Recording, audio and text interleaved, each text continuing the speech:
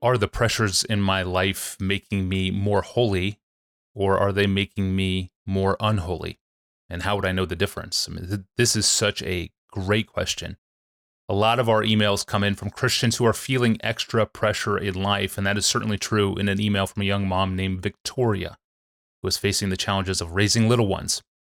Hello, Pastor John. She writes, since becoming a mom, I found myself battling sin like never before. New sins that I never recall struggling with are popping up seemingly out of nowhere, especially in this season with a 2-year-old and a newborn. My desire is to be a wife and mother to the glory of God, but I feel I've never been further away from this goal.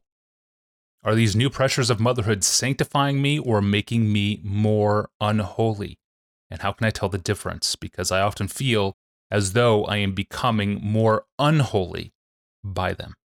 This is a tremendously important question because it gets at a reality of sanctification that is often overlooked, namely that pride and various forms of that sin can lie latent, unseen in the forgiven, Spirit-indwelt Christian, often giving the impression to the Christian himself and to others that we are more holy than we are. I picture Christians in this condition like a glass of water.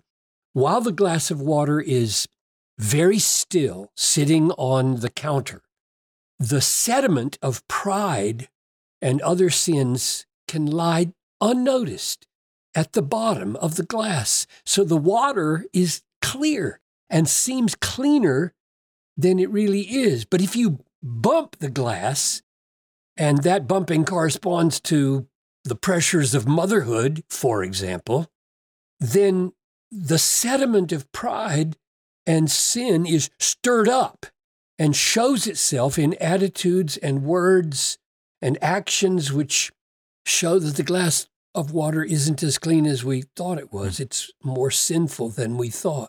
Now, that is a very important reality to come to terms with as a Christian. And this question forces us to come to terms with it, all of us, not just moms. So I'm very glad for the question, even though it's painful for us to talk about this because, at least for me it is, I don't like it when circumstances bump my glass and bring out the worst in me. So let me just state briefly 7 biblical observations that give the foundation for this understanding of sanctification and how we should respond to it. First, God teaches us in His Word that the pressures of motherhood or pastoring or any other kind of trouble or pressure, small or great, are designed by God for the purifying of His people. 1 Peter 1:6. For a little while, if necessary, you have been grieved by various trials, so that the tested genuineness of your faith, more precious than gold that perishes though it is tested by fire, may be found to result in praise and glory and honor at the revelation of Jesus Christ. The pressures of motherhood are like a fire, designed not to consume, but to refine the gold of the mother's faith.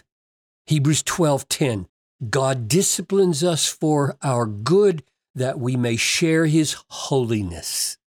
For the moment, all discipline seems painful rather than pleasant, but later it yields the peaceful fruit of righteousness to those who have been trained by it.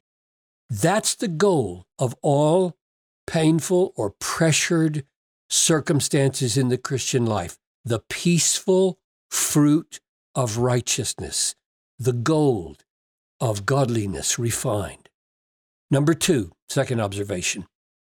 Tribulations and pressures drive some Christians away from the faith forever. Jesus said in the parable of the soils, as for what was sown on the rocky ground, this is the one who hears the word and immediately receives it with joy. Yet he has no root in himself, but he endures for a little while. And when tribulations or persecutions arise, so the glass gets bumped on account of the word, immediately he falls away. Matthew 13:20. Third observation. God will not let that happen to his children, his elect. He will not let us be tested beyond the grace he gives us to stand. 1 Corinthians 10:13. Or, as it says in 1 Corinthians 1:8, he will sustain you to the end, guiltless in the day of the Lord Jesus Christ. God is faithful, by whom you were called into the fellowship of his Son. Or Romans 8:30, those whom he called, he justified. Those whom he justified, he glorified. If he called you, he will keep you. Fourth observation. The story of Job shows that some of the most godly people have latent pride in their heart that certain pressures and troubles will reveal. The book of Job starts like this. There was a man in the land of Uz whose name was Job, and that man was blameless and upright, one who feared God and turned away from evil. So Job really was a good, godly, faithful man. He did not live in a way that brought down any blame on his actions. But then came the trials. At first, Job's response was as good as it gets. In submission, in humility, in trust, he said, the Lord gave, the Lord has taken away.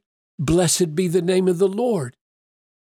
But later, it was more than he could bear. And he got angry at God. He said things like, why do you count me as your enemy? That's Job 13:24. God wasn't Job's enemy. He wasn't. This beautiful glass of water had now become cloudy. Job was not perfect. And the result of Job's glass of water becoming cloudy with pride and anger at God was this, Job 42:5. I had heard of you by the hearing of the ear, but now my eye sees you, and therefore I despise myself and repent in dust and ashes. Repentance, when the glass is bumped and the sediment is stirred up that nobody knew was there. This leads to the fifth observation. God exposes the remnants of pride and sin in our lives so that we will do what Job did. See ourselves more clearly and repent more deeply. Sixth, this means that in the process of sanctification, it often feels like we are going backward. This is what she asks about. Job began so well in chapters 1 and 2, and later, not so well. He did go backwards, at least temporarily. It looked like Job's getting more unholy. So what is the answer to Victoria's question? She says that the pressures of motherhood are drawing out of her more sin, as far as she can see. So is she becoming more holy by these pressures or more unholy? And what we've seen is that she's standing at a fork in the road. Will the pressures and troubles turn her into a third soil that falls away from Christ and proves she was never a Christian in the first place? Or will she be like Job in the end, which leads to repentance? And so my final point, my seventh observation, is an exhortation. Let your pressures and troubles and the apparent increase of sin, which really was there all along, let it all make God's grace sweeter, and let it make your heart humbler, and let it make your repentance deeper, and your warfare against sin more earnest as you fight like a forgiven child of God. Thank you, Pastor John, and thank you for bringing up the observations from the life of Job. That's quite insightful. And Victoria, thank you for such an outstanding question. I pray that this episode will encourage you in the long fight for personal holiness. Well, thank you for joining us today. You can ask a question of your own, search our growing archive, or subscribe to the podcast. Do all of that at our online home at desiringgod.org/Ask Pastor John.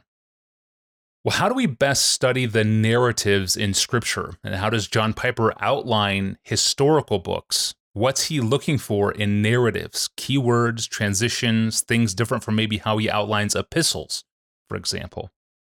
I will ask him this very question on Monday. I'm your host, Tony Reinke. We'll see you then.